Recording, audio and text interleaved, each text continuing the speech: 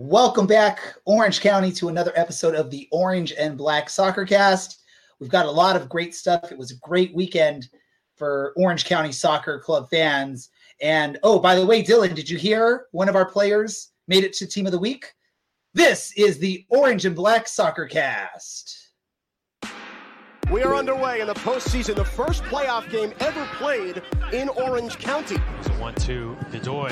He's found a great ball into Voltson. Plenty of time. He smashes it home and doubles the visitors' lead. Thomas Voltson. Now Segber sprinting forward on the counterattack. A little handsy there. Crosses it. Pineda, the extra pass.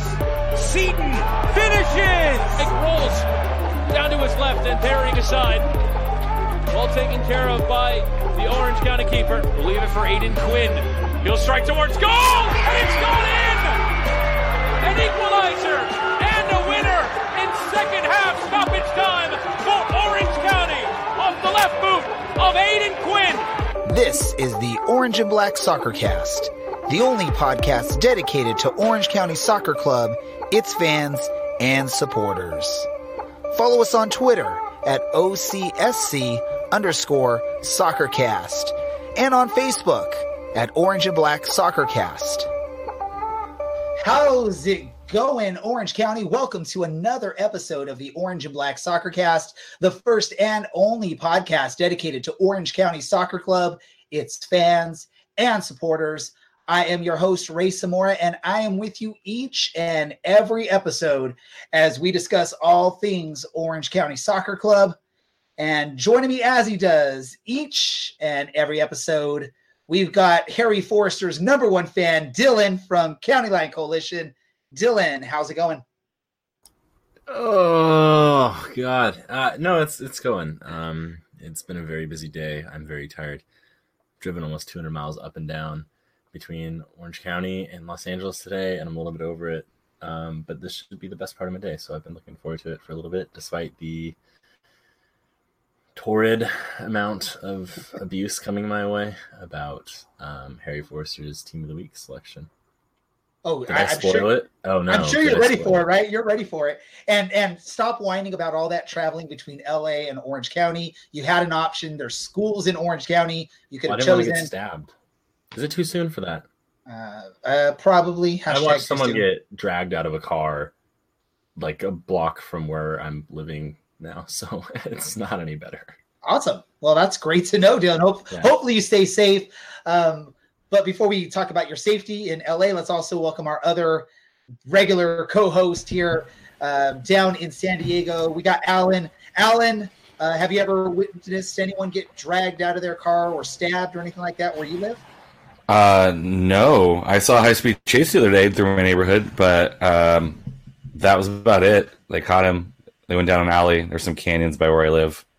So it was fun. Neighbors came outside, but it's pretty much low-key where I live. We live far enough away from the riff-raff.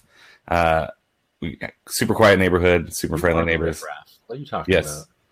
I am a little bit of a riff-raff, but we live far enough away from the riff-raff that we don't get too much troubles in our neighborhood. But glad to be here. School started, so I'm back into the swing of things, getting up early. But I'm glad to be back talking about Orange County and a big, big, big, big home victory. So what is Alan riff raff and Dylan's a street rat? Something like that? Are we quoting Aladdin now? Is that what's going on? I understand. Careful. Dylan doesn't get it. Dylan doesn't get it, apparently. If we quote any more lines, I think we're going to get a cease and desist letter. I think that's what that is. Just stick to those lines. I didn't go any further, talking about a little snack. But at least I could say, Alan, you're ravishing right now. I can't tell about Dylan because he's hidden behind palace walls. Let's get into that was a good one. Let's get into some soccer stuff instead of this Fantasyland type stuff. We got a soccer match to talk about. That was a really good soccer match for the home fans there in Irvine at Championship Soccer Stadium that saw Orange County Soccer Club defeats pretty handedly a Las Vegas club that was coming in, and these two teams were right next to each other. So there's that. I think a 3-0 victory. I think any fan at the stadium, any fan watching the game live is happy with that outcome. Right, Dylan? Not? No. Yeah, you absolutely have to be. I was having a drink of a cocktail when you asked that question. But they were amazing on Saturday night. They stuck with their game plan rather than panicking and playing the long ball forward. And they picked a team apart. And they picked a team apart that really only sits back and counters. So it was a good win, and it was a really good team performance as well. I guess we're just like digging right into this match. I didn't even sort of lay out what else we'll talk about. We'll get to it later. I'm going to go to you, Alan. One of the highlights of the match was a awesome, amazing goal from Jerry Von Wolfgang that sort of just curled in. What were your thoughts on that goal, and what were your thoughts on the match in general? I saw the goals as like highlights first before I was able to watch the whole game. I watched a good chunk of it, and then I had to drive a car, so I was not able to watch the rest of it. But that goal, I knew when it happened, and when I was watching the game back, it still kind of caught me off guard. It was like almost out of nowhere that he just like whips this ball in and just beautifully curls right into the goal. It was spectacular. It's great to see him score again. I think he's slowly kind of figuring out where his place is on the team. And if we get secondary scoring from folks like Van Wolfgang, and even, getting Aiden Quinn back on the board, just gives you more options going forward, that you're not always having to rely on Seaton or DJ to team up to get a goal in. It's nice to see a couple guys that aren't named DJ and Seaton get a couple goals, because I think when you get multiple goal scorers, I think it takes the pressure off of those striker guys. And then because it takes the pressure off, I think they perform even better, knowing that there's guys who can bail them out and put the ball in the back of the net. So that curler was gorgeous. And I was like, I knew it was coming and went in, and I was still surprised and happy when I was watching it back. Great to hear.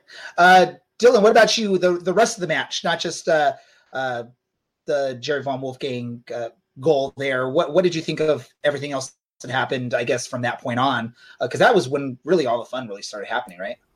Yeah. The first half was frustrating, just to watch some chances that we should have scored not get finished off. That's been a pretty common issue all season long.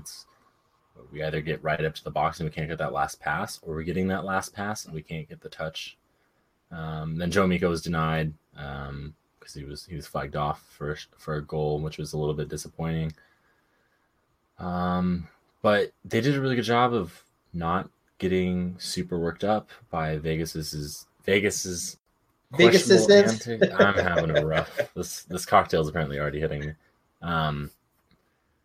But not, Vegas has some questionable antics sometimes with Winalda at the helm, and they didn't get sucked into that like a couple months ago now, just over 2.5 months ago, and played their own game, and then continued to play their own game even when it wasn't resulting in easy goals. They played it for a little over an hour, and then Van Wolfgang just places one and top in just before the 70th minute, and it was all over from that point. Walking back over to the main side of the field, the bench side of the field, to get to the tunnel before the match ended, I happened to be walking behind Kevin Coleman. Just said, come on, ref, blow the whistle. They gave up 20 minutes ago, which I thought was pretty accurate, because they didn't really offer anything in this match outside of the first half. I think Zelaya had a shot, and that was about it. But it was a good win. I think everyone was in really good spirits. Fans, squad, technical staff, ownership, even, they were all in good spirits. And then the players went over after the game and gave high fives to the fans and everything. So I think everyone kind of went home happy on Saturday night. Happy and maybe a bit tired as well. So I'm just going to throw this, and I'm not trying to throw you under the bus, Dylan, but we did, if anyone that follows our Twitter account for the Soccer Cast, we follow Alicia and the wonderful work they do over there in Angels Parade. She put out a tweet, something about, the lack of options for announcers for soccer matches. I graciously offered our services. If ESPN USL wants to bring us on board, Dylan and I can jump on something. I know I caught some flack from some of our listeners, Andy, about me messing up, famous popular sayings Mixing or whatever. metaphors. Yes, that type of thing. And then Dylan's already like messing up like 2 or 3 here in the first 10 minutes of our podcast. So just want to call it out there. I feel like we're still an improvement. Because I can tell you that it's Van Wolfgang. It's been Van Wolfgang for almost a year and a half now. It's still on the USL on the matches. They still put his former name out there, right, Alan? Maybe. Yeah, all the time. And then you get announcers who don't know better or who aren't like involved in the league, and you get them calling him that on the live feed. I think it was away San Antonio. And yes, yeah, we called that out. Yeah, so it's like, come on. I think the other good thing to keep in mind, 4 shots for Vegas, only 2 on target. I think when Orange County is able to not have to catch up to the game, they don't let a goal in, so they have to get back into it. That also helps as well, not having to play catch up like they've had to do a few times this season. They get that first goal, and then, it just builds the confidence, and then not allowing a whole lot of attack and not having to catch up to the game really helped them as well. I think it's a first clean sheet and first clean sheet win in quite a bit, which is just awesome when you can get that. I'm putting the highlights on for anyone watching on our live feed. You can see the highlights from the match, courtesy of USL Championship Productions. Oh, and also just a reminder that our podcast is brought to you by Roughneck Scarves. You can hear more about that as we get towards the end of the episode as well. Is there any downside to what happened in this match, Dylan? Is there anything that you're looking, either watching the highlights or from what you saw at the stadium, that you're looking at and saying we should have done that better? I think the first half could have been a little bit better. I think I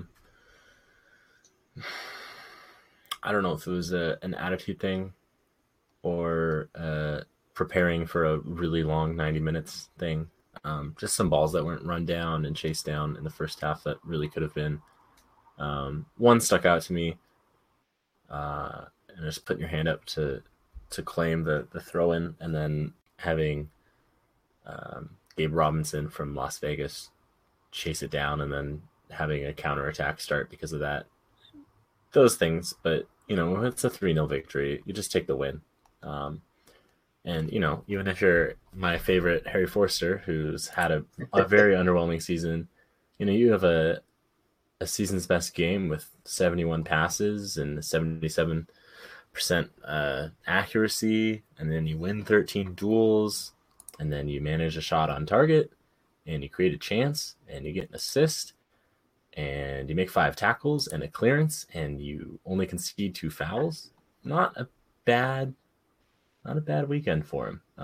It's statistically the best weekend he's had for us this season or week. We've played some games on Wednesdays as well. And I think talking with Aiden Quinn at the end of the match, he says we've finally figured out exactly where everyone plays and where their roles are and how to make this work. So I'm hoping we see a little bit more of that from him, because that was the player that everyone's been looking for out of him. And that's the player he's obviously capable of being, because every now and then he does something and you just sit there and realize he's probably naturally more talented just about everyone else on the field, especially against a team like Vegas, where he's naturally more talented than everyone else on their team.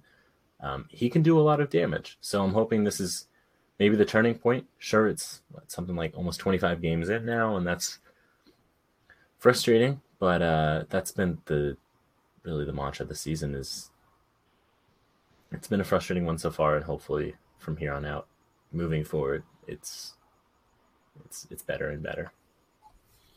So, speaking of damage, because you brought up that word, I'm going to go back to maybe a particular play that some of the Orange County fans, probably even the Orange County front office and staff and whatnot, were not happy with.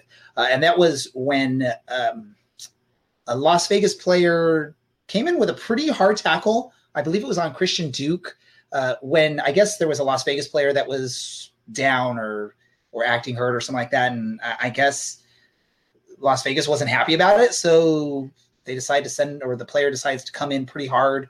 I'm looking at Twitter following during the match. Our good friend Andy put out a tweet, and I quote, "I understand why Sandoval wanted to stop the play, but Jeebus, that was pretty reckless. Send a guy for an MRI with a hit like that." And then, of course, later on in the match, towards the end, when it was all said and done, he took out, I believe it was Jerry Von Wolfgang. Not, I guess, as hard, but still one of those plays where you're looking at it as like chances to injure a player when it's not really necessary. Both of his challenges were super reckless. The first one was especially so, putting a dude into a table. I mean, you do that in hockey, and you're probably going to get a boarding call. And then, he sits here and just gets a yellow card. And he has the audacity to complain about it afterwards. Yes. A couple weeks ago, we saw that in Austin. We saw, like, studs to the chest, straight red card, and then complaining about it. It was the same kind of play where you hunt a guy down from halfway across the field and you take him out. And like, everyone knows that you're hunting that dude. You're not going to try and get the ball. You're just going to try and hurt him. You're going to try and break up the play. And then, later on, it's like a 2-footed awkward challenge where I don't think it was as much trying to hurt or trying to injure as much as it was just like really bad. Clearly the guy's not a very good defender. And then rightfully got the red card for that, because a lot of the times you go in a 2-footed challenge, you're going to pick up a straight red for that anyway. It was the second yellow, so it was deserved, but yeah, that was the kind of stuff that thankfully didn't really happen all game long and only happened at the end. But that's totally the exact kind of thing that you'd expect from Vegas, from Unalda side.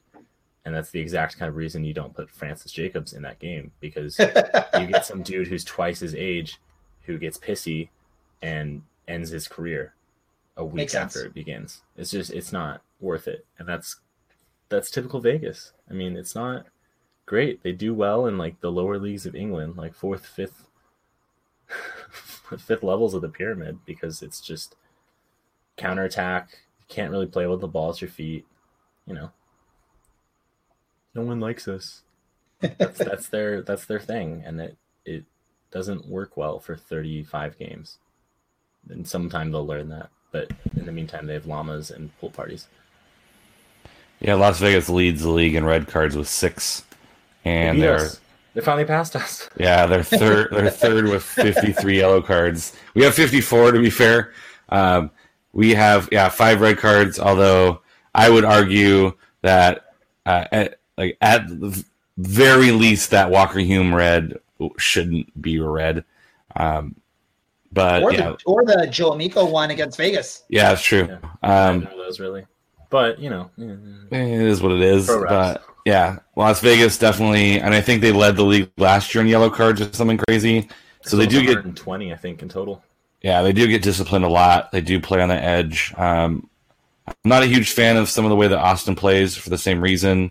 Like, there's a difference between playing with an edge and playing with reckless abandon, and you hope to not see that. Obviously, there might be a skill gap that leads to some more reckless play, because guys get beat more often, but also, you're looking at a league that has some younger guys in it, and you don't want to see an older guy go in, studs up, and take out a kid and, possibly ruin his career, when he could have the potential of, being something good. So I don't like to see a lot of that reckless play.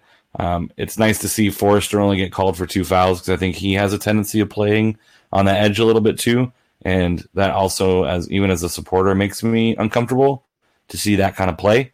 I like seeing hard play, but there's a difference between hard and reckless. And some of those challenges were for sure reckless. And one other thing to talk about on this match, and then we can, I guess, sort of move on, is let's talk about the goal from Aiden Quinn.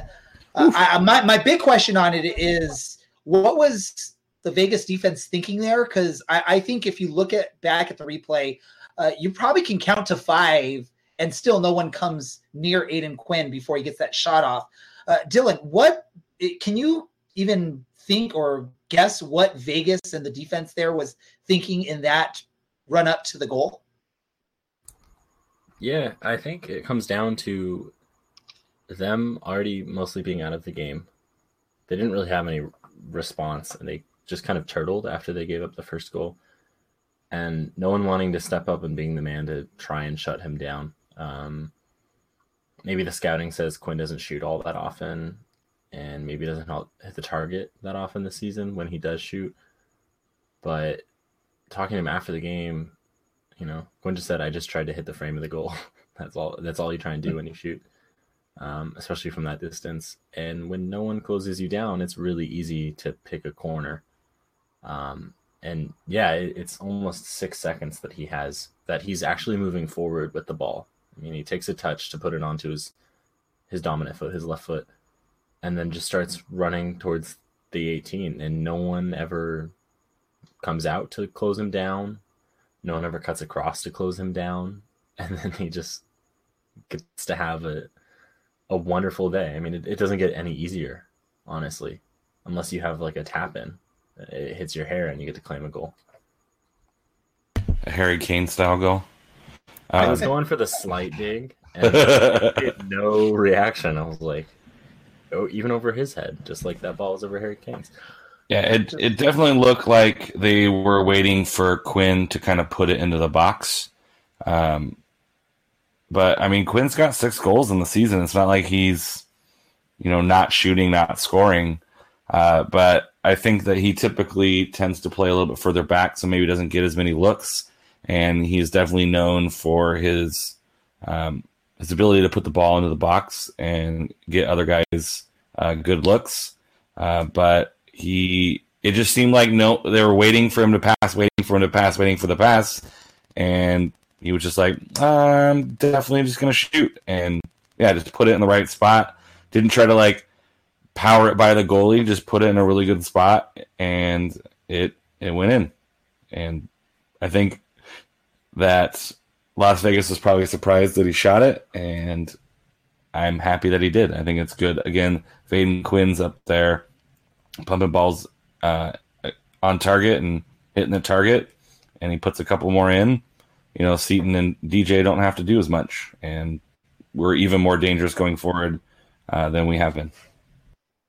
So ultimately, when it comes down to it against Las Vegas, a goal for Jerry Von Wolfgang, a goal for Aiden Quinn, a goal for Michael Seaton, clean sheet for Aaron Cervantes, and a team of the week for Harry Forrester. In the end, probably a very satisfying and exciting weekend of soccer for Orange County fans. And yeah, I mean, Dylan, you got to at least be excited about Harry Forrester for at least for the next couple days. Yeah, no, I'm glad he's finally had a performance that we've expected of him. And obviously everyone on the team, I think I said this earlier, everyone on the team is kind of underwhelmed this year. They've underperformed, and him especially. And I think a lot of people were looking towards him to kind of fill in for that Thomas Enevoldsen. He's in his late 20s. He should be in the prime of his career. He's a European player coming over, and then he just kind of didn't do anything for like a month and a half, and then scored a goal in Fresno, and then kind of didn't really do anything again, and then got hot against, he dropped a little bit further back and played a little bit better, but we weren't winning games, so nothing really happens there. And then bad run of form, I think a little bit of a knee injury for a little bit, and then I am legitimately happy for him. I want all of our players to do well. He's just been the one who's been the most underwhelming and generally makes poor decisions. I think he didn't do that this weekend, and look where it got us. I think this is probably one of our best wins of the season. And you get the bragging rights one. We win 2-1 over Phoenix, but if we're talking about complete performances, it's this one and the one against Reno. Yeah, where we just play your favorite game. Yeah, play our game, take it to a team, and just keep playing our game and make them try and deal with it and watch them struggle and cave. And that's what we did all last year. That's what we should keep doing. I mean, I hope this builds their confidence again, and I hope everyone now on the team, all those 11, everyone on the 18 from that game realizes, you know what? Yeah, we can do this every week. It doesn't matter who we're playing against. We want to take it to Vegas? You can take it to Vegas. You want to take it to Reno? You can take it to Reno. You want to take it to Phoenix? We can take it to Phoenix. It doesn't matter who we're playing. Like, these guys are good enough. It's most of the same team that made it to the finals last year. We should do that again. And hopefully this starts a good run. I mean, it's all about consistency here at this point, because we know this team can pull off victories like this. They did it this past weekend against a Vegas team that, you probably should win. If you look at it on paper, it's a team you should win. They did it against a Reno team who is one of the better teams in the league by just demolishing them on the pitch. So, and then like you said, even Dylan, against probably the best team in the league against Phoenix, we came up with a victory and got the full 3 points. I mean, so we know this team has the talent. They have the ability to pull off these wins. Now we just need to see them consistently put together solid performances like this over a 4, 5, 6 game stretch. You might not win all 4, 5, or 6 of those games, but if you can come away and get, 4 victories, a draw, and a loss in a 6-game stretch, I think any fan in any soccer league would be pretty excited, unless maybe you're a Phoenix fan or, one of those really just dominant teams out there. So the hope is that they can build from this, like you said, Dylan, and we can see another strong performance and build some of that consistency out there for Orange County. That leads us to looking ahead now to what's coming up for Orange County, and that's another tough matchup. This matchup is going to be against Real Monarchs. Who wants to take the lead on this and start off with their thoughts of this match coming up? I think with Real Monarchs, their typical MO is start hot and then fade toward the end. They were kind of started off okay, but had a real tough run of form in April and May. They lost a ton of games. It wasn't looking good, but they are 2-1-2 last 5. They've put up some pretty good matches. They beat New Mexico. Obviously, they lost against San Antonio, which isn't great. They drew Fresno. They put 4 up on Tulsa. So, they're a team that is going to be a tough team to play. They typically fade late, but it seems to be they're really fighting for that, 4th place in the West. So they're going to want to come in, and they're going to want to, they're seeing Orange County as maybe a team that they could probably get 3 on the road before they come home against. They got OKC, Vegas, LA, and Portland too. So I think Real Monarchs are looking and saying, hey, we can reel off 15 points here real quick if we want. So I think they're going to come in confident, and they're going to be a tough team to play, especially with the form they're in right now. Like I said, it'll start a little bit slow, but obviously a little bit better home team. They're 2-5-1 away, 8-2-1 at home. So I'm glad we don't have them at home. We're not on the road, because that would be an even tougher match. But they're probably gonna be hungry, because they're gonna need this win, and I think they see Orange County as a possible road win. But I think, again, Orange County has shown at home they play well, and given the chance to play well, they can beat any team they want. They took it to Reno. The last Phoenix loss was to Orange County when Orange County was at home. So that they can beat good teams at home. They just need to show up, start fast, put a goal in early. Because I think if they try to play catch up with SLC, I don't think it's going to work. So I think they got to come in hot. I think they got to ride that confidence from last week, and it's going to be a tough one. It should be pretty fun. And this is one of those matches where I guess you're going to want to say, home fans, come bring some energy to the stadium, cheer on your players to try and help lead them to a result in this match. Because again, this is a tough team that we're facing here. It's a team that's sitting, I believe, currently 5th in the table.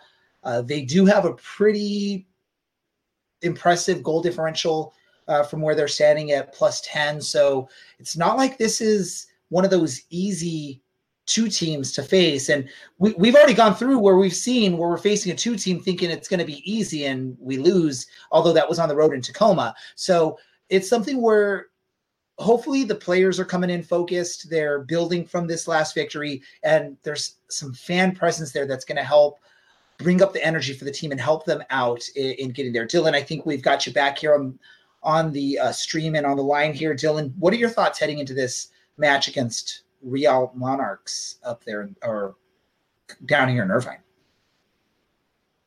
And I think we don't have Dylan still. Oh, there he is.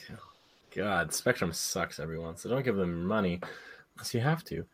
But I think, in talking to Braden Cloutier over the weekend, he echoed the sentiment that we generally do well against teams that actually try and play soccer and actually have like a positive game plan and try and score goals and try and win games, rather than teams that are like, okay, we're going to have no possession and we're going to put 10 dudes in the box and then we're going to have one stand outside and hope we can beat teams on the counter. Teams like RGV, teams like Vegas, trying to think of other teams that play that. Teams like Tacoma, I think they generally kind of do that kind of thing. So I think we can probably pick this team apart. Noah Powder's been pretty good from this season. Michael Shang has been good for them as well. And then outside of that, I mean, those are their two big standouts, I think. They're not a team that has a ton of depth despite being a two team. I think they're pretty easily beatable. And yeah, okay, they're fifth in the table and their goal difference is better this year than I think it was basically for the entirety of last year. I think they generally grind out a lot of smaller victories. I remember earlier this season I watched them absolutely decimate Los Dos, but they're not unbeatable, and that's the thing is they've almost conceded as much as we have. I think they're 1 or 2 goals short of that, or of us in that regard, and then a lot of those goals came off of that victory against Los Dos, and it was something like back in April, March or April. So I think, much like Alan said earlier, this is a team that starts strong and starts hot because they're normally pretty good defensively at the beginning of the year while everyone else is trying to figure out their defense because these guys come up through the academy together and play together for a long time. And then they kind of tail off. And, or a draw against Fresno is a fair result. Beating Tulsa is not impressive anymore. This isn't the Tulsa of 2 months ago. So I think we could do a job. I mean, this is a team that 2 weeks ago only managed a 1-0 victory against Colorado Springs. So this should be a team that we say, okay, they're going to play their game. Let's play ours. And let's see how they adapt. Because at the end of the day, Orange County's not a bunch of 22-year-olds. Perfect. Anything else, Alan, that you want to share on this match? Or Dylan, do you have any last thoughts on this match? Or do we want to get into our predictions?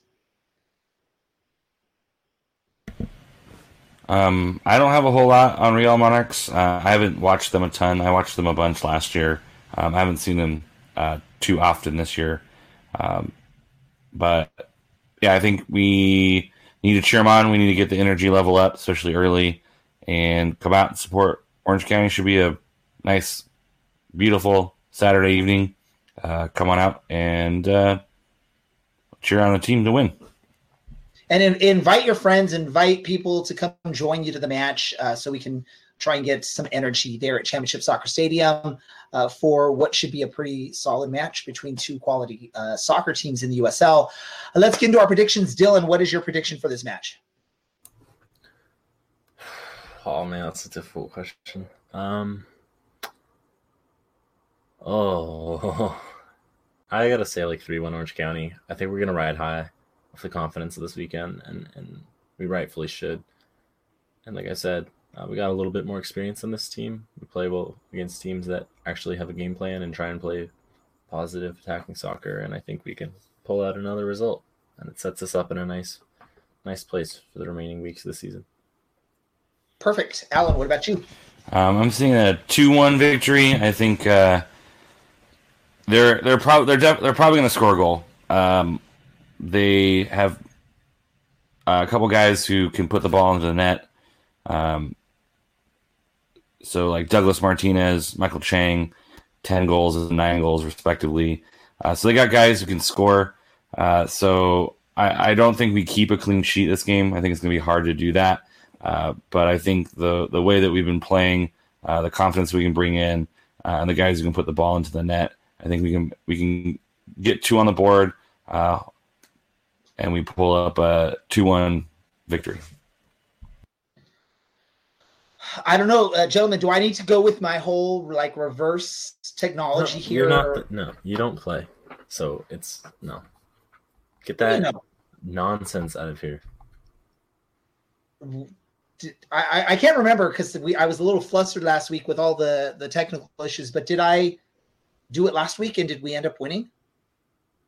I think we hazed you out of doing it last week too. Nah, you wouldn't have hazed me. I think it's just me. But I think I still did it, and I think we ended up winning. Pretty solid victory there for Orange County. So I'm going to say 2-1 Real Monarchs.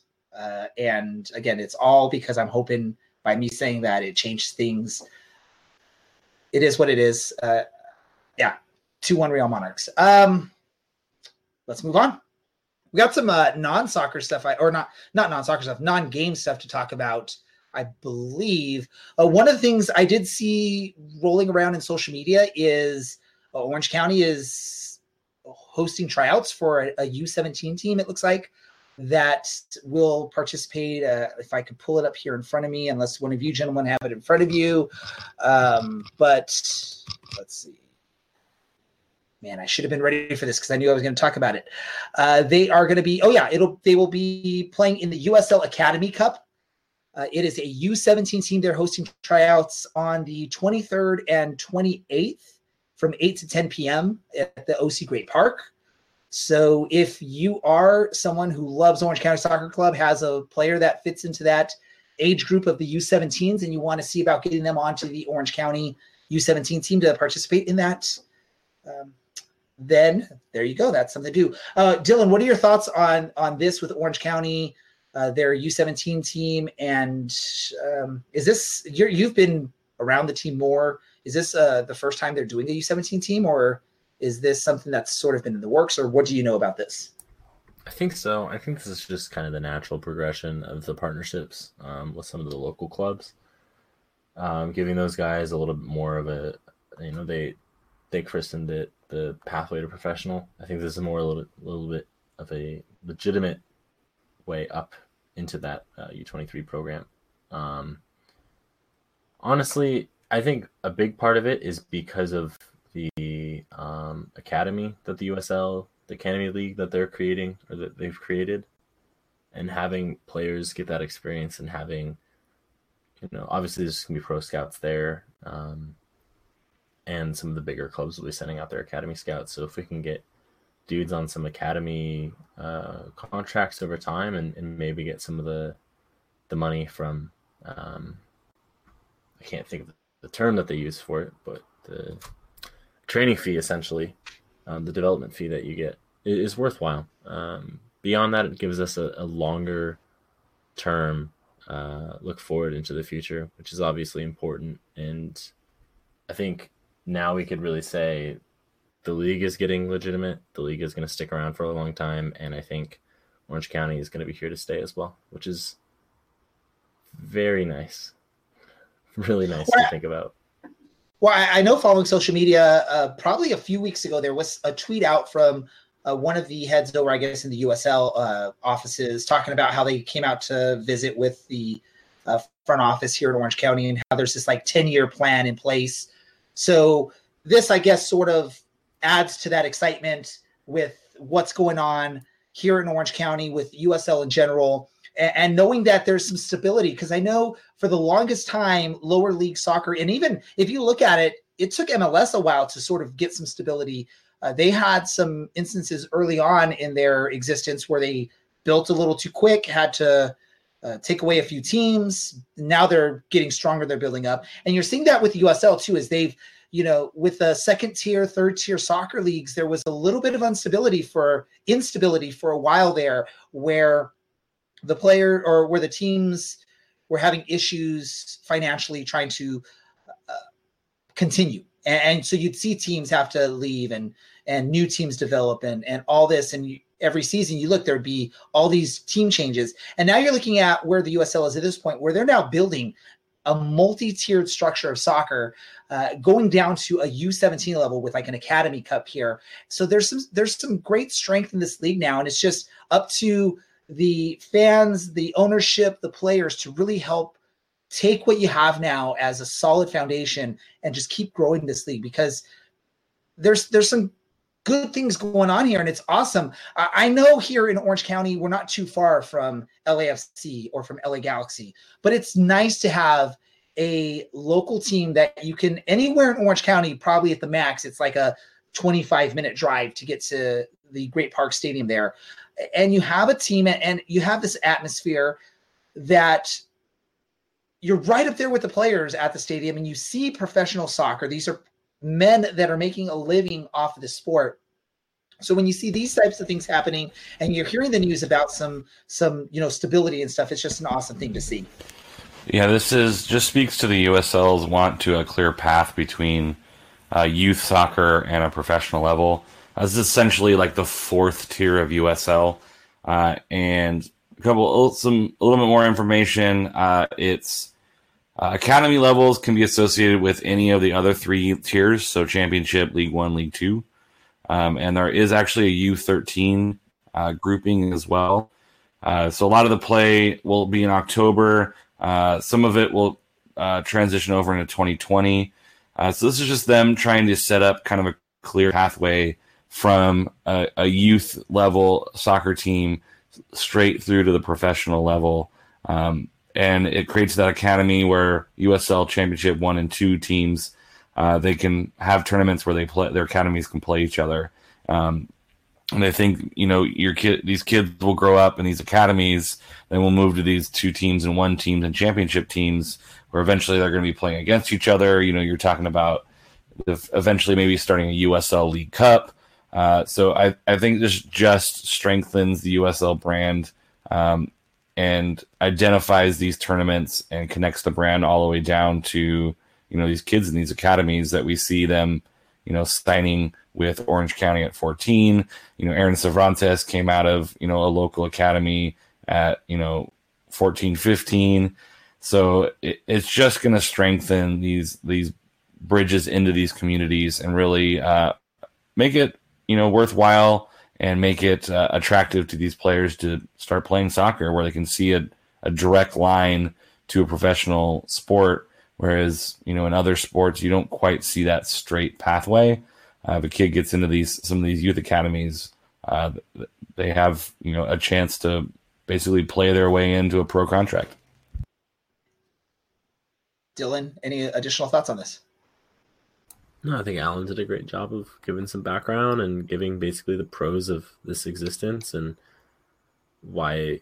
I mean, obviously, Keston has an idea for the future and how this all fits into it. So, hopefully in 10 years, we're still doing this whole thing and we all have gray hair and we're looking at a bunch of kids that came out of this and are doing great things for the club and moving up in the world, maybe moving on to big U.S. teams and to Europe. And saying, I remember when we first talked about this, and with our You're not going to sound like that. You're not going to sound like that in 10 years, Dylan. You're right, because how old will I be in 10 years?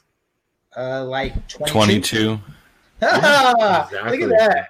That's creepy. Good minds think alike. Yeah, I will definitely be Taylor Swift. I'll be feeling 22. Well, and the crazy thing to think about it, right, is in 10 years, my youngest son, who's the one that loves soccer, he's going to be 17. Who knows? Maybe we'll be cheering for him out there on the pitch and screaming his name. I can't promise that I won't be screaming at him for making a mistake, but I will do my best. If he makes a mistake at that age, go for it. This is a good dad right here, everyone. For all of you that have kids or are thinking about having kids, if your kid is any older than like 9, they know if they're making a mistake. Maybe don't yell at them when they're 9, but 17 is a fair age. They know what they're doing by that time. But even at 9, at 10, you still could use it as a coaching opportunity and help them learn from what they're doing. Don't bring their confidence down. Don't call them names or anything like that, but you use it as a learning experience, which is what I try to do when I'm coaching out there. I coach kids that were born in 2011 and 2012. So you're looking at 7, 8, potentially 9-year-olds as we get through the calendar year. So I take any opportunity that, like you said, Dylan, the kids get to know that they made a mistake, but if you could take an opportunity to coach them from it and they can learn from it, that's really what it's all about. Now, when you get to here's what I'll say. If you've signed some sort of professional contract and you're playing on the big stage, then by all means, you better be willing to take some heckling from the fans and some negative thoughts from your home fans if you're making mistakes out there, because that's soccer. That's what's going to happen. If you're not playing to your abilities and you're not helping the team win, you're going to know about it as a player, regardless of your age. Any other soccer related thoughts before we get into just some random thoughts? It's soccer related. I guess it's a little bit random. Barrie FC is most likely not going to exist in the EFL after this season. And as much as we talk about soccer in this country not really existing in a great sense, and terrible ownership and terrible decisions and terrible leagues like MLS or NISA, it does get worse. And we could have billionaire owners who just want to say they own a team and buy a team and then don't take care of it and run them into the ground, and then stop paying the players and stop paying the staff. And, for some of these smaller teams and smaller towns, it ends up, destroying the town. It's not perfect anywhere, but the grass isn't always greener in England. And I think until we have a competent federation, I see people, especially with the MLS for the Lou and St. Louis getting the 28th expansion bid for MLS, so many people complaining about they're only 11th in the USL and how they should be promoted and how we should have pro rel. Until we have competent leadership in U.S. soccer, you can't have pro rel, because even in England, where there's more competence, you still have these issues, and that would still be the case here. So let's all pipe down for a minute, and congratulations to St. Louis. I feel super bad for the USL team and the USL fans and the USL players, because they're just going to get passed on by. But the grass isn't always greener, and ownership isn't always great. Sometimes ownership in a league combine to ruin a club, and they can ruin a community while doing that too. So let's all hope for more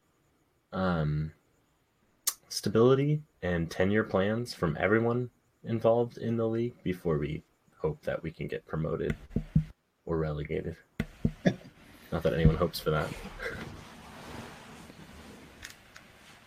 Do you have a thought, Alan? Yeah, I'm not sure if you guys have seen the tweets from Tormenta FC. They had a player, Lucas Coutinho, who was in a pretty nasty collision on the pitch, and they had to take him away in an ambulance to a hospital. And USL flew his parents out from Brazil, apparently, to be with him in the hospital as he recovered. Statement about 12 hours ago from Tormenta FC was that he made a breakthrough this afternoon in the neuro ICU and continues to recuperate in good hands. We hate to see this type of injury. We hate to see players go down, but it seems like good news for Lucas. There's lots of love on the social medias regarding this and Tormenta FC.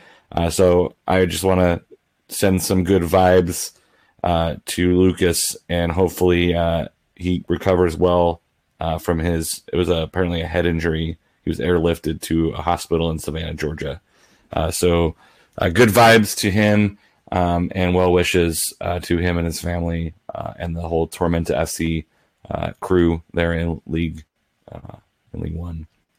So not always fun to see that happen, but the way that the team has rallied, the community has rallied around him and the team has been kind of cool to watch. So that is kind of like my soccer-related news. So if you see that, search that out, send some love that way to Georgia from Orange County. I think they would appreciate it. No, definitely. Yeah.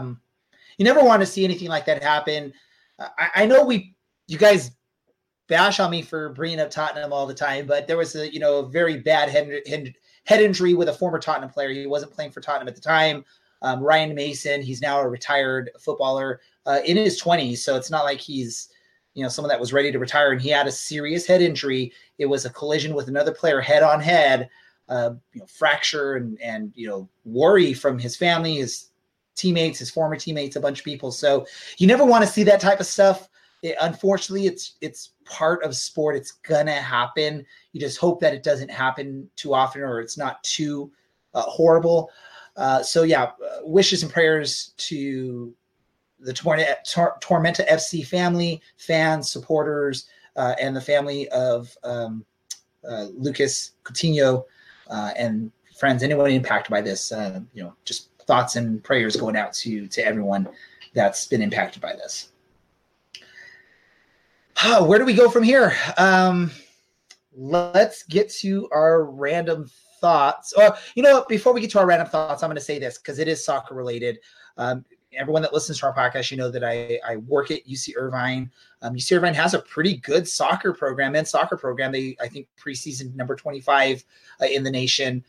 They just came off a victory, I think a 3-1 victory recently.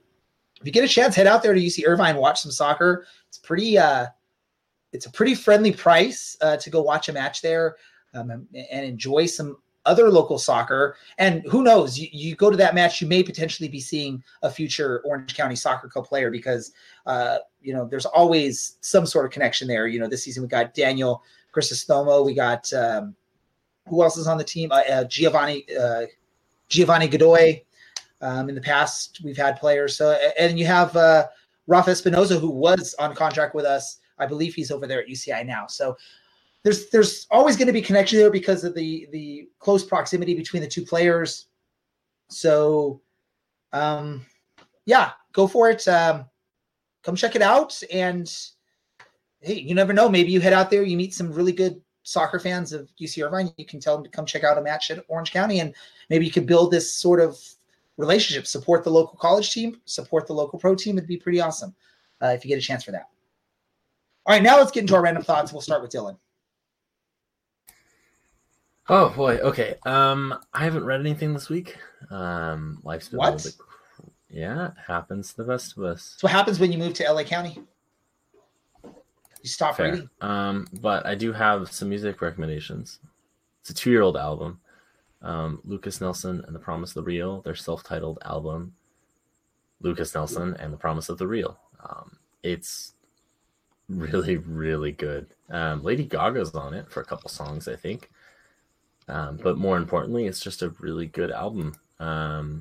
Lucas Nelson is Willie Nelson's son, one of his sons, that is. It was the backing band for A Star is Born, that movie with Lady Gaga and Bradley Cooper. It's really talented. He's really talented. The band's really talented. The content is great. Kind of spans a whole bunch of different genres, but it's really good Americana stuff, which I'm kind of all about. I think that's my only kind of random thought for this week, if I'm being entirely honest. Oh, so go on Google Football Google Manager, but I'm sure you'll bring up some Football Manager. Who, me? Yeah. Why? Because I finally started playing it? Yeah, the bug's bitten someone else, everyone. Ray has started playing Football Manager. So now you know two people whose lives are going to be ruined by what is essentially a simulator game. Got to get you on board, Alan. I got two. The first one is my parents are moving to Georgia. So I'm a little bit sad, but I wish them good travels. I'm sure my mom probably downloads and listens to this. If she doesn't, she just retweets it and shares it on Facebook. I do not play Football Manager, by the way. I just don't have the time, and I don't want to get hooked on something else that would take up too much of my time. The other is RuPaul's Drag Race just announced that All Stars Season 5, I believe, and a brand new season of regular RuPaul's Drag Race is coming back. It's one of my favorite TV shows of all time. So I am super stoked that's happening. There's no release date yet, but it is amazing. Performers are great. They're funny. They're talented. They're drama. They are so ridiculous. If you have not seen a season of RuPaul's Drag Race, you need to get on it. It's so ridiculous. It's catty. It's entertaining. But it's by far my favorite show on, I guess, reality show on TV. So I'm excited that they just announced that 2 seasons of RuPaul Drag Race. I can't wait. Awesome to hear. Like Dylan said, I started playing Football Manager. I'm Orange County on it, but I did do the mod where it's like they've introduced promotion relegation in U.S. soccer. So I'm seeing how that goes. The thing that sucks is right now it starts with like last season. So like you still have Thomas and Walton on Orange County, but I'm looking right now at my team, and here's my current injury list. I have Kevin Alston. He's out with a broken leg for 5 to 7 months. Darwin Jones is out with a torn calf muscle for about 2 months. Aaron Cervantes is out with a sprained knee, out for like 6 weeks. And I think like Thomas Enevoldson and Koji Hashimoto just came back from injury. They were out for like 4 months, or not 4, like 4 to 6 weeks or something like that. So apparently all my players get injured on Orange County. Yeah, you need to give them a rest, and this goes for anyone who plays this game. I give them rest for a couple days. I do. Okay, now find yourself a better sports science team and a better medical staff, because it's too much work. Unacceptable. I'll do that when they make it into the American Premier League, and then you got rid of Peter Nugent. Yeah, our lovely Mank. No, I didn't get rid of him. Atlanta United poached him from me. So well, good for you, Virtual Pete. You are definitely more than qualified for Frank de Boer's garbage soccer team. Spend some of that money, guys. Do not play this game. My team doesn't want to give me any money. The GM, Mr. Oliver, there doesn't. Every time I ask him for money, he says more money. He says no. So, well, sell a player. Yeah, do not play this game. It will ruin your life. I need to figure out a way to wean myself off in the next week before. I've been trying to sell Casey Byers. No one will buy him. Yes, and Koji Hashimoto is leaving on a free at the end of the season. Other than that, my son's soccer team just started their first practice of the fall season. It's going to be 2 teams combined in practices, and I'll be coaching 2 separate teams in the same league. So I'm going to have like an A team and a B team, but they'll be equally as talented. I'm not putting like all the best players on one team. Once I know when games will be, I'll let y'all know, and y'all can come out and support. You might be seeing a future Orange County Soccer Club player there on the pitch. And these are, again, kids born in 2011, so very young. But hey, there's some pretty good players out there. I feel comfortable saying there'll be a couple of players you'll hear of in the future on this team at least. And I'm not even thinking for sure it would be my son. There's some other ones that are really, really talented there. I think we're good to go. We almost had technical issues today. I somehow was able to fix it with only a few minutes delay there. But Dylan, social media stuff. Quick, go. You can find me on Twitter at OCSC_Dylan, or you can find me on Reddit /u/OCSC_Dylan. Alan, go. A_48 on the Twitter machine. And you can find me on Twitter at DJ Ray Samora. You can also follow the podcast on Twitter at OCSC_SoccerCast. You can look for us on Instagram, same thing at OCSC_SoccerCast. Look for us on Pinterest, on Facebook, wherever you want to find us. Just search for us on the web. You can go to our website, OCSCpodcast.com, or if you like to type in longer things, orangeandblacksoccercast.com. I want to thank all of you that are listeners that have been listening since day one. Thanks for coming back each and every week and listen to all of our wonderful thoughts. For those of you that have just listened for the very first time, go back and listen to some previous episodes and see what you think about our thoughts. We'll go with that. With that said, my name is Ray. For Alan and for Dylan, this is the Orange and Black Soccer Cast, and we are out. Win or lose, we will always follow you. Let it rain, let it pour, we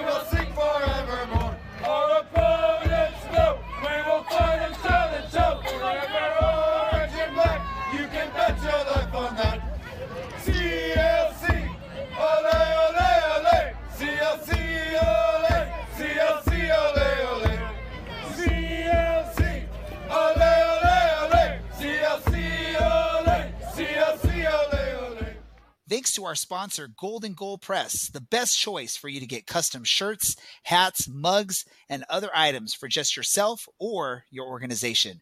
Check out their amazing products at a fraction of the price of other places at goldengoalpress.com. Also, thanks to Roughneck Scarves, official scarf supplier to the MLS, USL, and US Soccer. Get custom scarves for your group or team at roughneckscarves.com.